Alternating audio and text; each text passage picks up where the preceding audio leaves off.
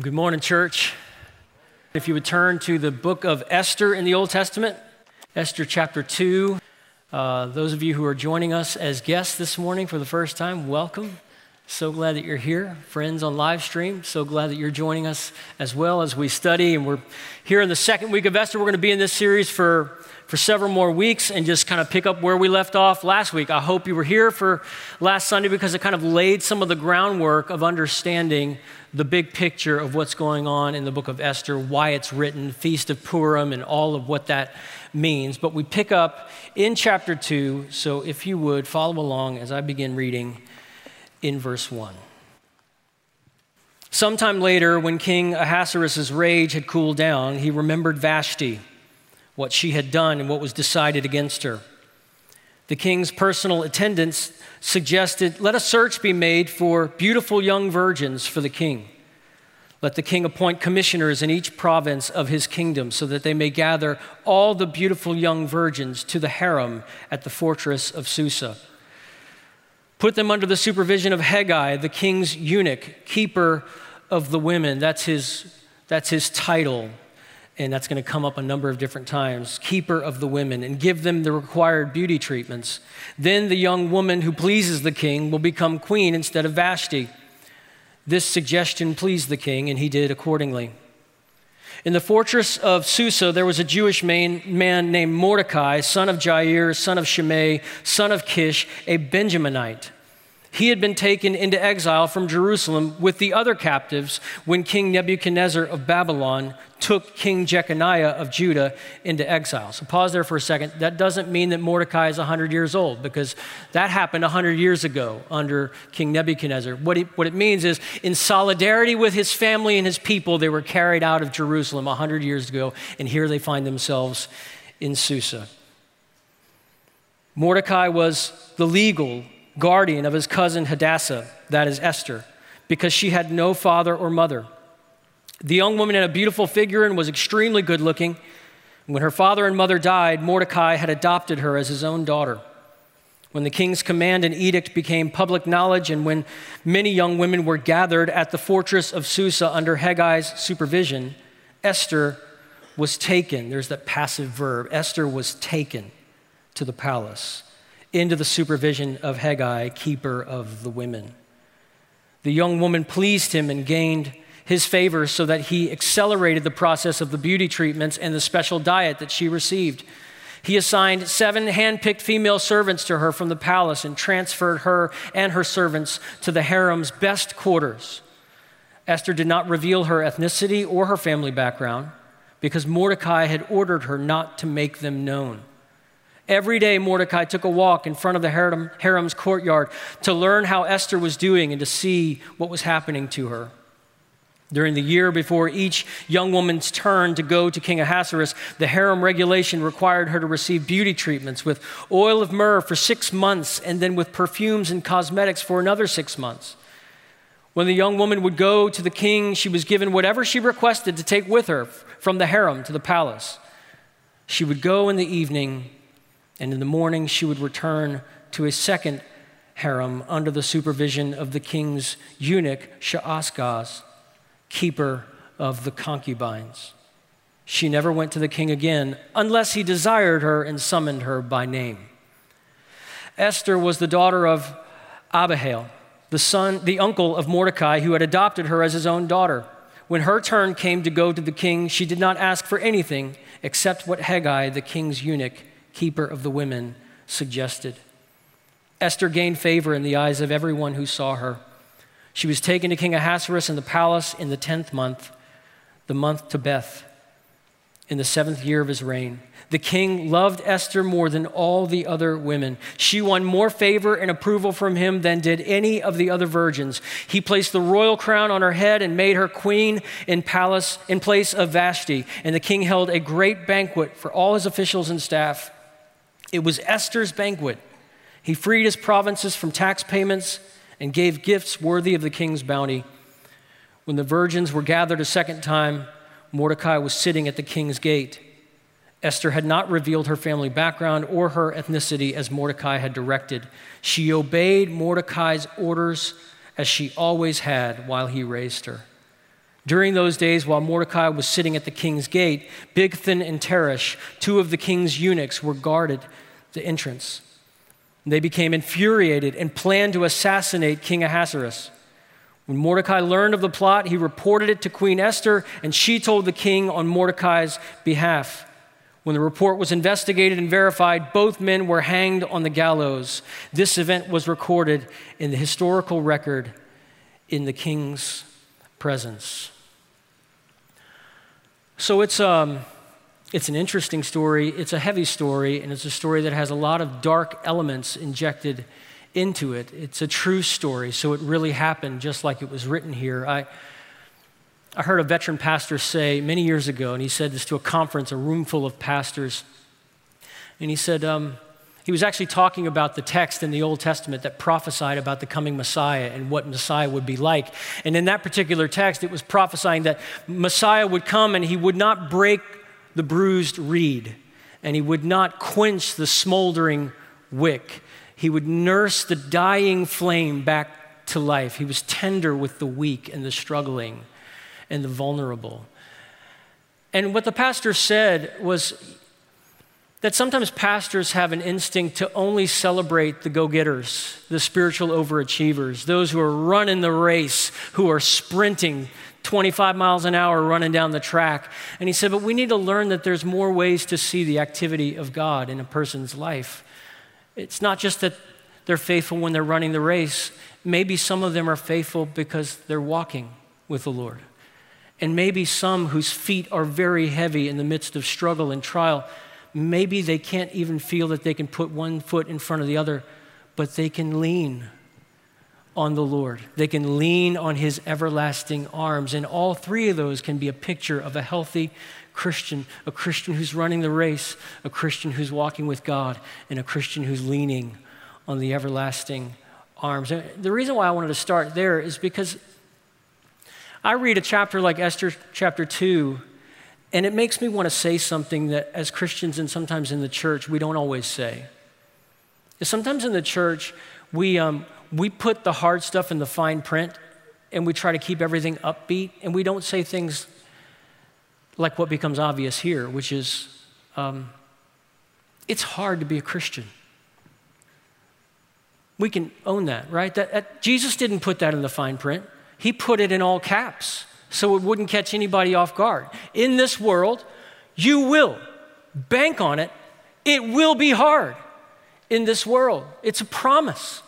The Apostle Peter would say, don't be surprised at the fiery trial that you experience as though something strange is happening to you. This is par for the course. This is just Tuesday. This is what it's like to walk in a world that's hostile to the God that we love and serve, to the Jesus that we worship, right? The Bible, what I love about the Bible, and I hope as Christians we resonate with this, is the Bible doesn't airbrush the world. It doesn't put some fake Instagram filter on the world and put it in its best possible light. It lets you see how ugly it can be, how dark things can really be. Esther 2 is a picture of life in the empire. And it's not a uniquely bad day in the life of the Persian Empire. It's just Tuesday. It's any other day. This is what it's like in Persia. And Esther 2, I would suggest to you, dramatizes what it's been like for Christians to live in the world anywhere as faithful followers of Jesus Christ. It's hard to be a Christian. So that's how I'm framing our passage. What do we see here? We see Tuesday morning in the empire, and what's it look like? It looks like oppression. Oppression is sort of the wallpaper of Susa in Esther chapter 2. You know, sometimes Esther is represented, this story is retold in a way that kind of sounds like the Christian Cinderella story or the Old Testament Cinderella story. You know, a poor Jewish girl who lives in the capital of the empire, and she is swept up into the palace, ends up in the palace. She's in a kind of Persia's Got Talent competition. She does real well, outpaces all the other gals, and she's just chosen because favor comes to her from the king of the world. He brings her in, he puts a crown on her head. It's a big party, it's a big ball, everybody's dancing, taxes are cut. We'll see all that in our text, right? All kinds of awesome things happen. And then she happens to be there in this moment where something goes wrong, and then this brave Jewish girl has the courage to speak truth to power, and she saves the Jewish people from an evil plot. And that's kind of the story. That's the way we retell the story. Problem is, that's not true. That's not the way it really went down. That's not the way it really felt back there. Xerxes is anything but Prince Charming. We saw him in chapter 1, didn't we? Him and his drunken friends at a keg party, and they're all sauced after 7 days of hitting the wine, right? And then he says, "Oh, you've seen all my fancy things. Now bring in my bride and let her kind of turn about for the fellas, and so that they can ogle at her." And she says, "No, that's not happening. Queens don't do that." And she says, "No." And then he says, "Well, then you're out." And he sends letters to everybody in the province to throw her under the bus. He publicly shames her in all 127 of his provinces, and then he deposes her as queen. She's out on the street, right? And so here he is at the beginning of our text, and it's almost like in verse 1, it says, when his rage cooled down, he remembered Vashti. It's almost like he's looking back over his shoulder and saying, "I probably overreacted." Right, and we're going to see that trait in Xerxes throughout the book of Esther. He's this person who overreacts. He gets very angry. He's capricious. He is arbitrary. He is evil, right?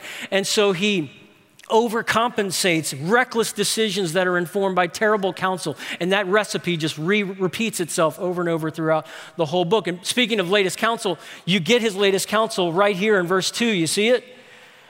Before he's going to get his queen, he wants to get a harem.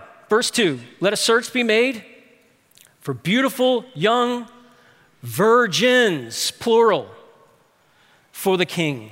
Let the king appoint commissioners in each province of this kingdom so that they may gather all. So he casts a dragnet across the entire 2 million square miles, and he pulls all the beautiful virgins into the fortress of Susa, and he puts them under the supervision of Haggai. You see that? The king's eunuch, keeper of the women.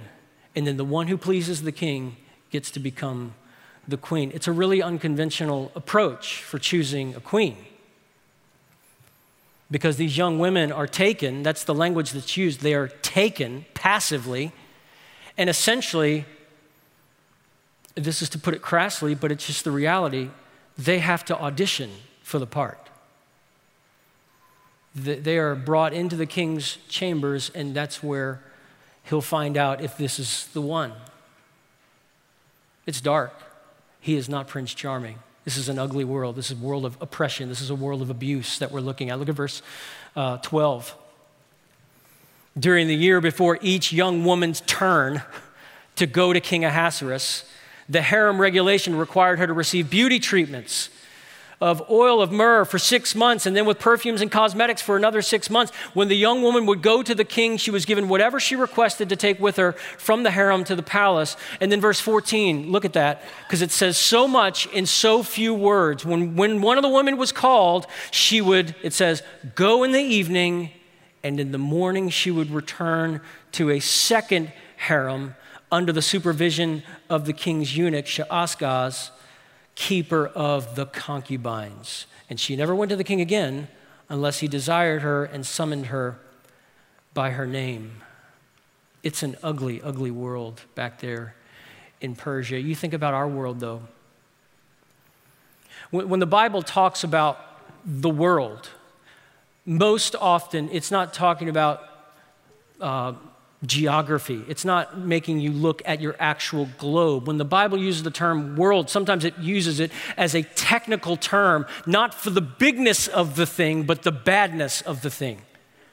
For God so loved the world. It's not like, hey, look how big his love that it could cover the entire world. It's look how great his love that he would love something so dark, so ruined, so sinful, so evil, because you just keep reading John 3:16, read a couple verses later, and it says, light entered the world, but the people loved darkness rather than light. So it's not about the bigness of the world, but the badness of the world. When the Bible speaks of the world, it's talking about this fallen realm that's injected with sin, and it's down in the bones of the world.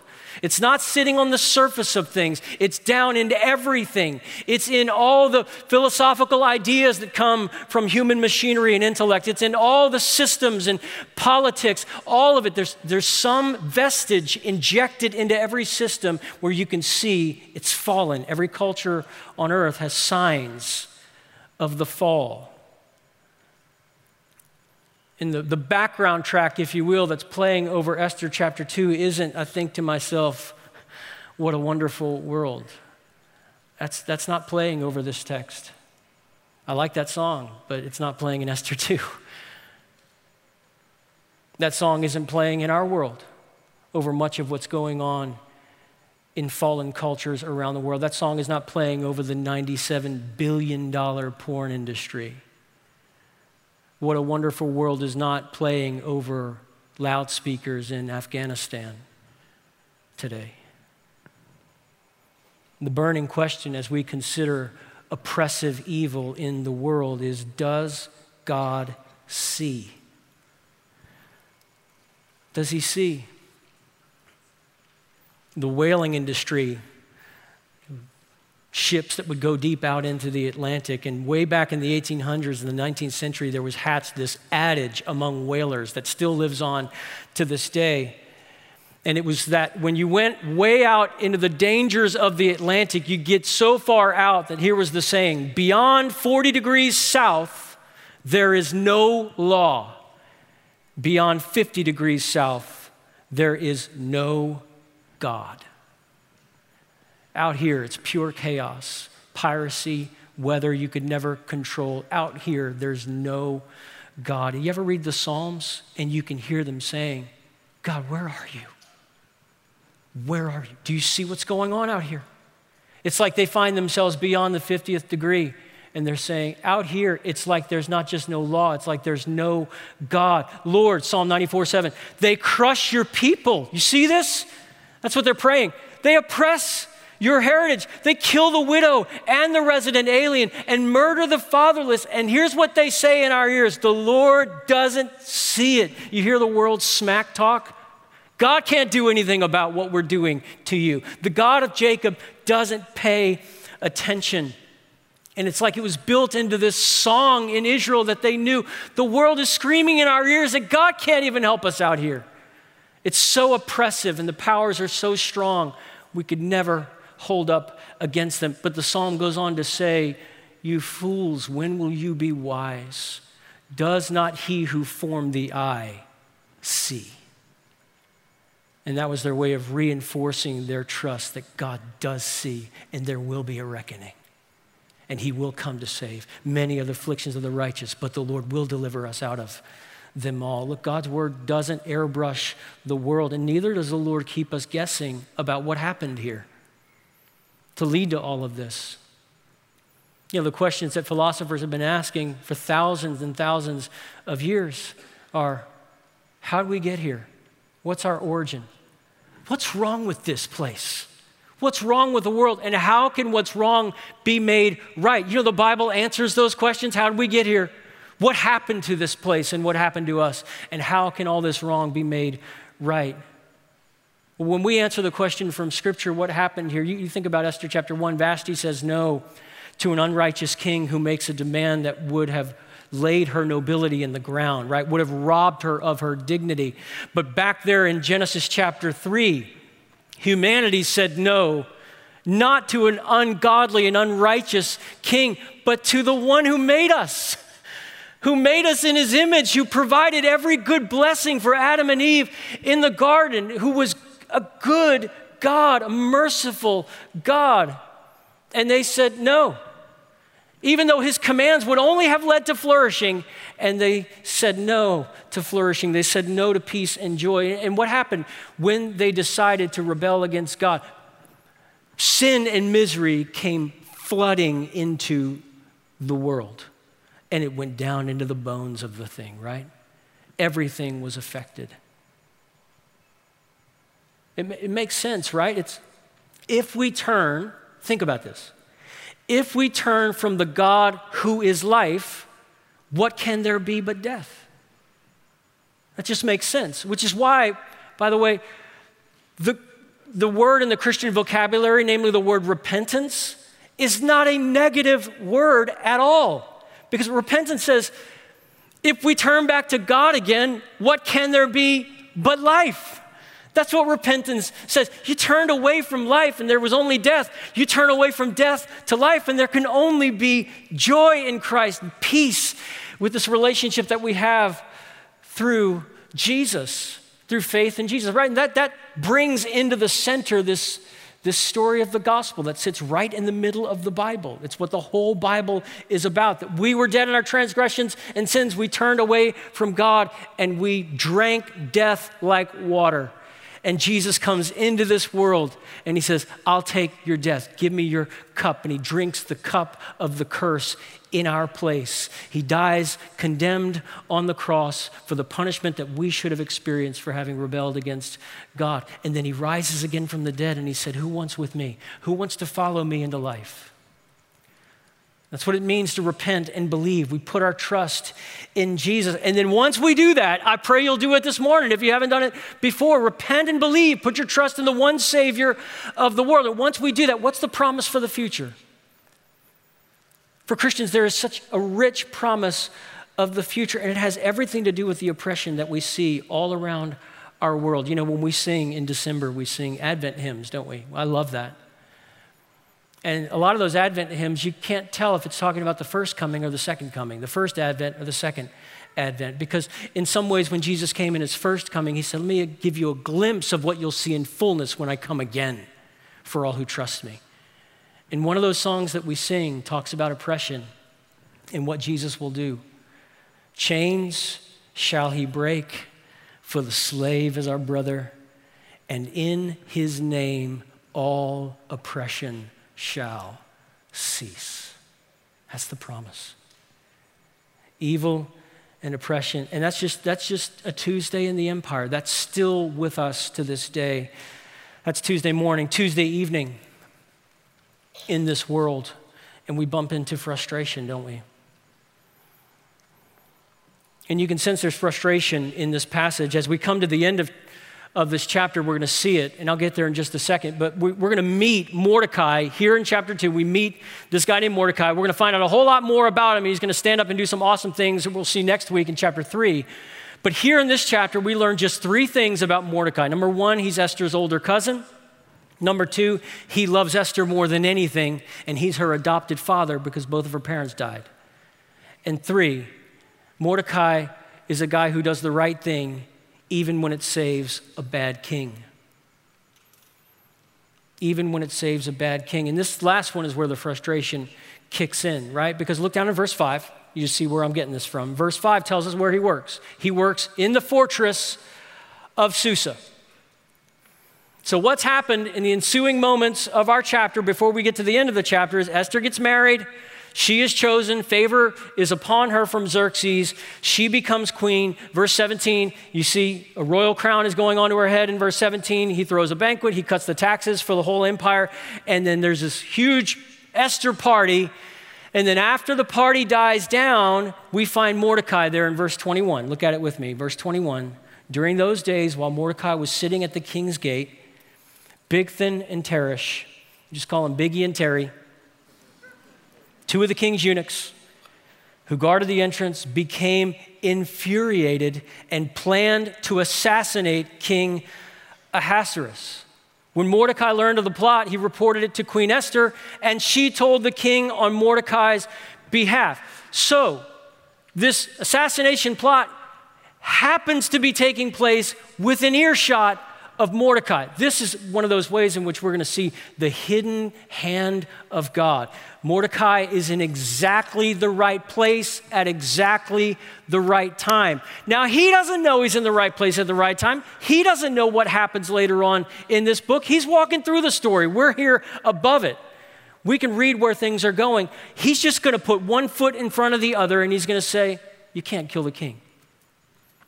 Look, he's a slime ball. We all agree. He took my daughter. She wasn't he threw his dragnet and he caught my girl. I don't like this guy. I don't trust him as far as I can throw him, but you can't kill him.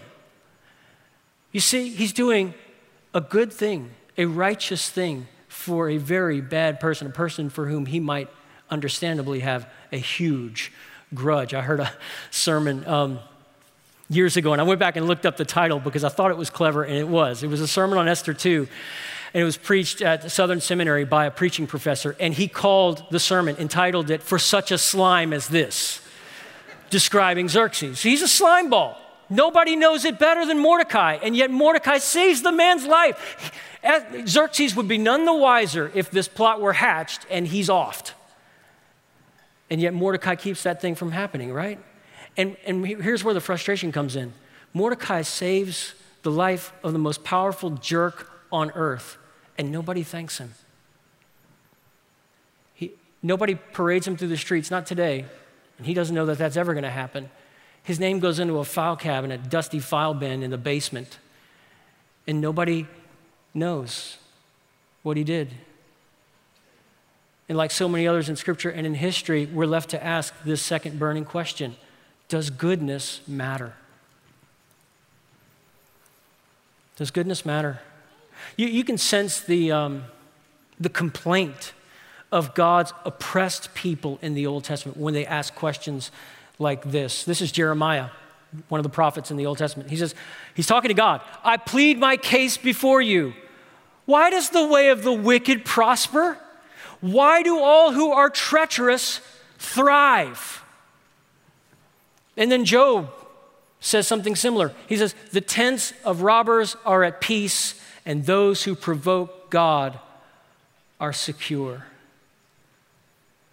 Why do I bother doing the righteous thing when it never changes my situation one bit? You remember maybe if you saw Fiddler on the Roof, where there's that sort of question where a terrible thing has happened to him, and he cries out toward heaven and he says, "I know we are your chosen people, but maybe for once you could choose someone else," right? That sense of, is this what happens when we serve you? Is this what happens to faithful people? Tell me, why would I keep being faithful in this kind of world? So in what way does that shape us as we think about the Christian life in a very hard and oppressive world? Friends, let me exhort you in this way. We don't decide what to do based on a certain likely outcome of blessing. Our next move is determined by the Word of God, not what happens next. We are faithful to our King, we are faithful to His Word, and we let the chips fall where they may. What happens next is up to the Lord and His providence and in His sovereignty. We don't decide based on what's going to happen. The end doesn't justify the means. There's already a name for that, and it's not Christianity. It's called relativism.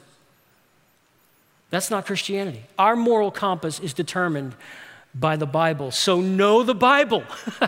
Know His Word. Grasp what His Word says about the shape of your life as a disciple of Jesus, about the attitudes in which we inhabit this world. What are the attitudes that mark Christians in this world? Read Galatians chapter 5. The fruit of the Spirit, when the Spirit's at work in our life, when He's in control, when He's at the driver's seat of your life. Love, joy, peace, patience, kindness, goodness, faithfulness, gentleness, self-control. Look, that's a list long enough for you to live the rest of your life with lots to do. That list will keep you busy for the rest of your life, and that list will make you look a lot different than what we see in the world, and sadly, what we see in the church.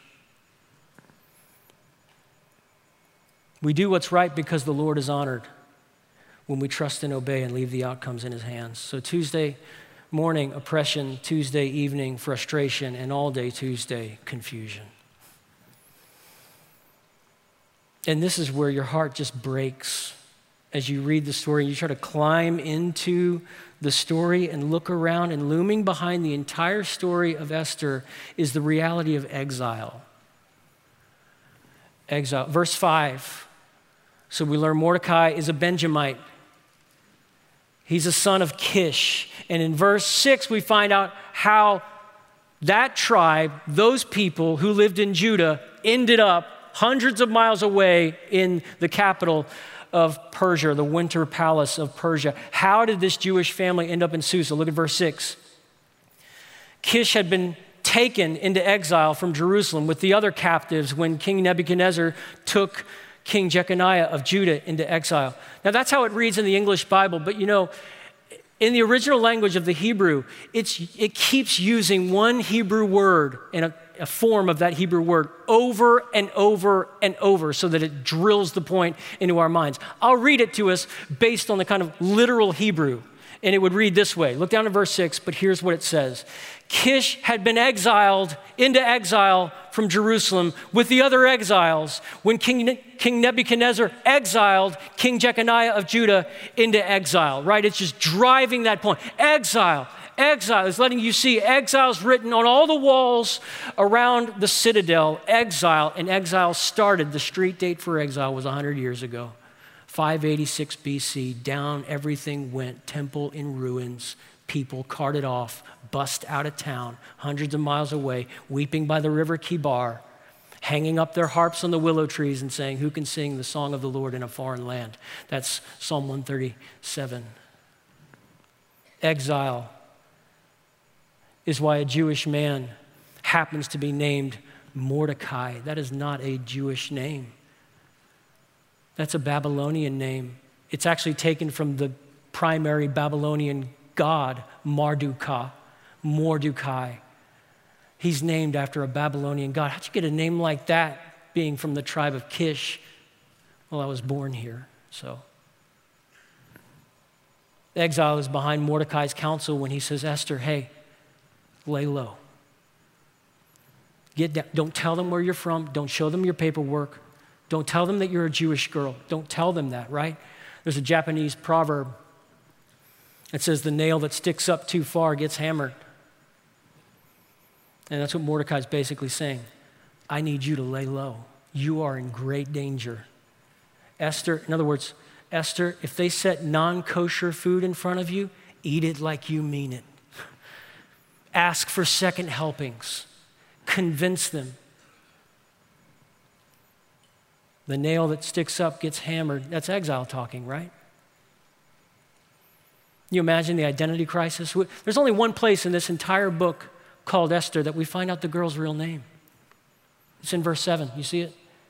Mordecai was the legal guardian of his cousin Hadassah, that is Esther, because she had no father or mother. You sense this identity crisis. Who is she? She has no parents. She's been sucked into the dragnet. Now she's living in the harem quarters of the king of the world, living life in the empire. It's giving us a sense of what it feels like, the dangers, the threats on every side. Living in this world, right? We're bumping into things, questions that shape our lives in this world in powerful ways. What are those questions? Does God see? Does he see what's happening to me and in this world? Does goodness really matter?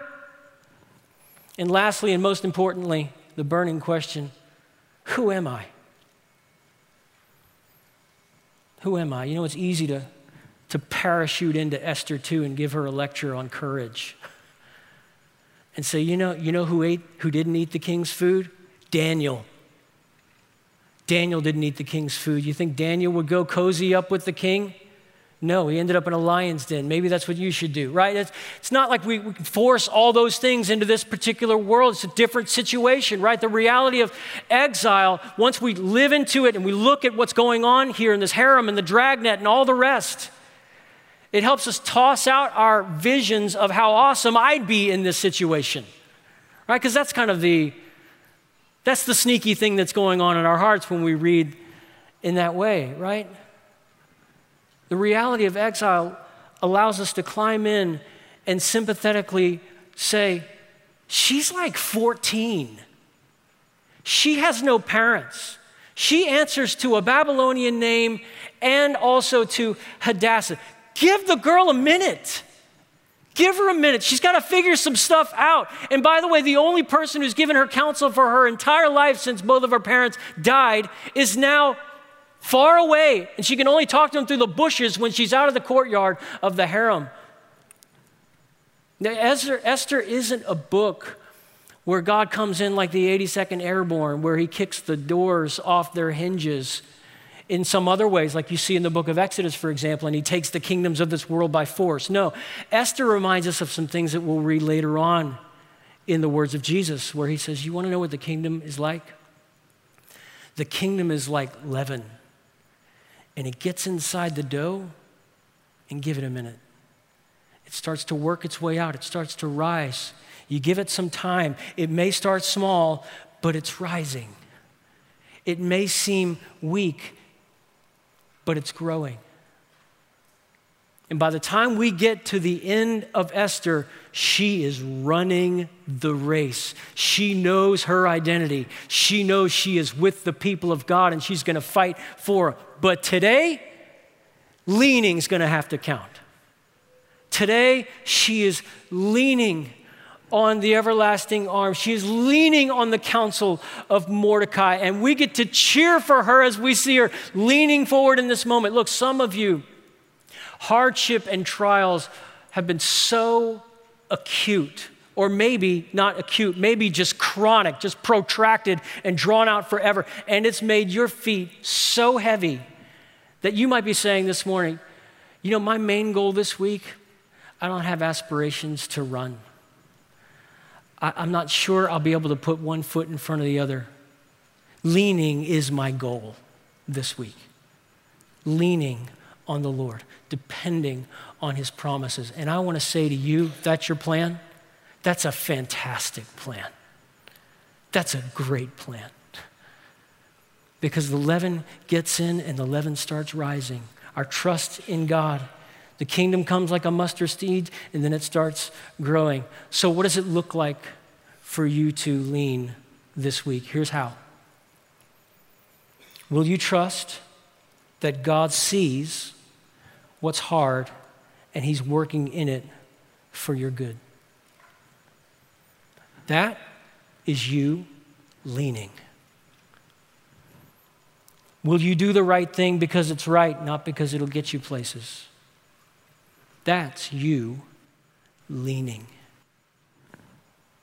Will you live this week out of your true identity as a child of God through faith in Jesus?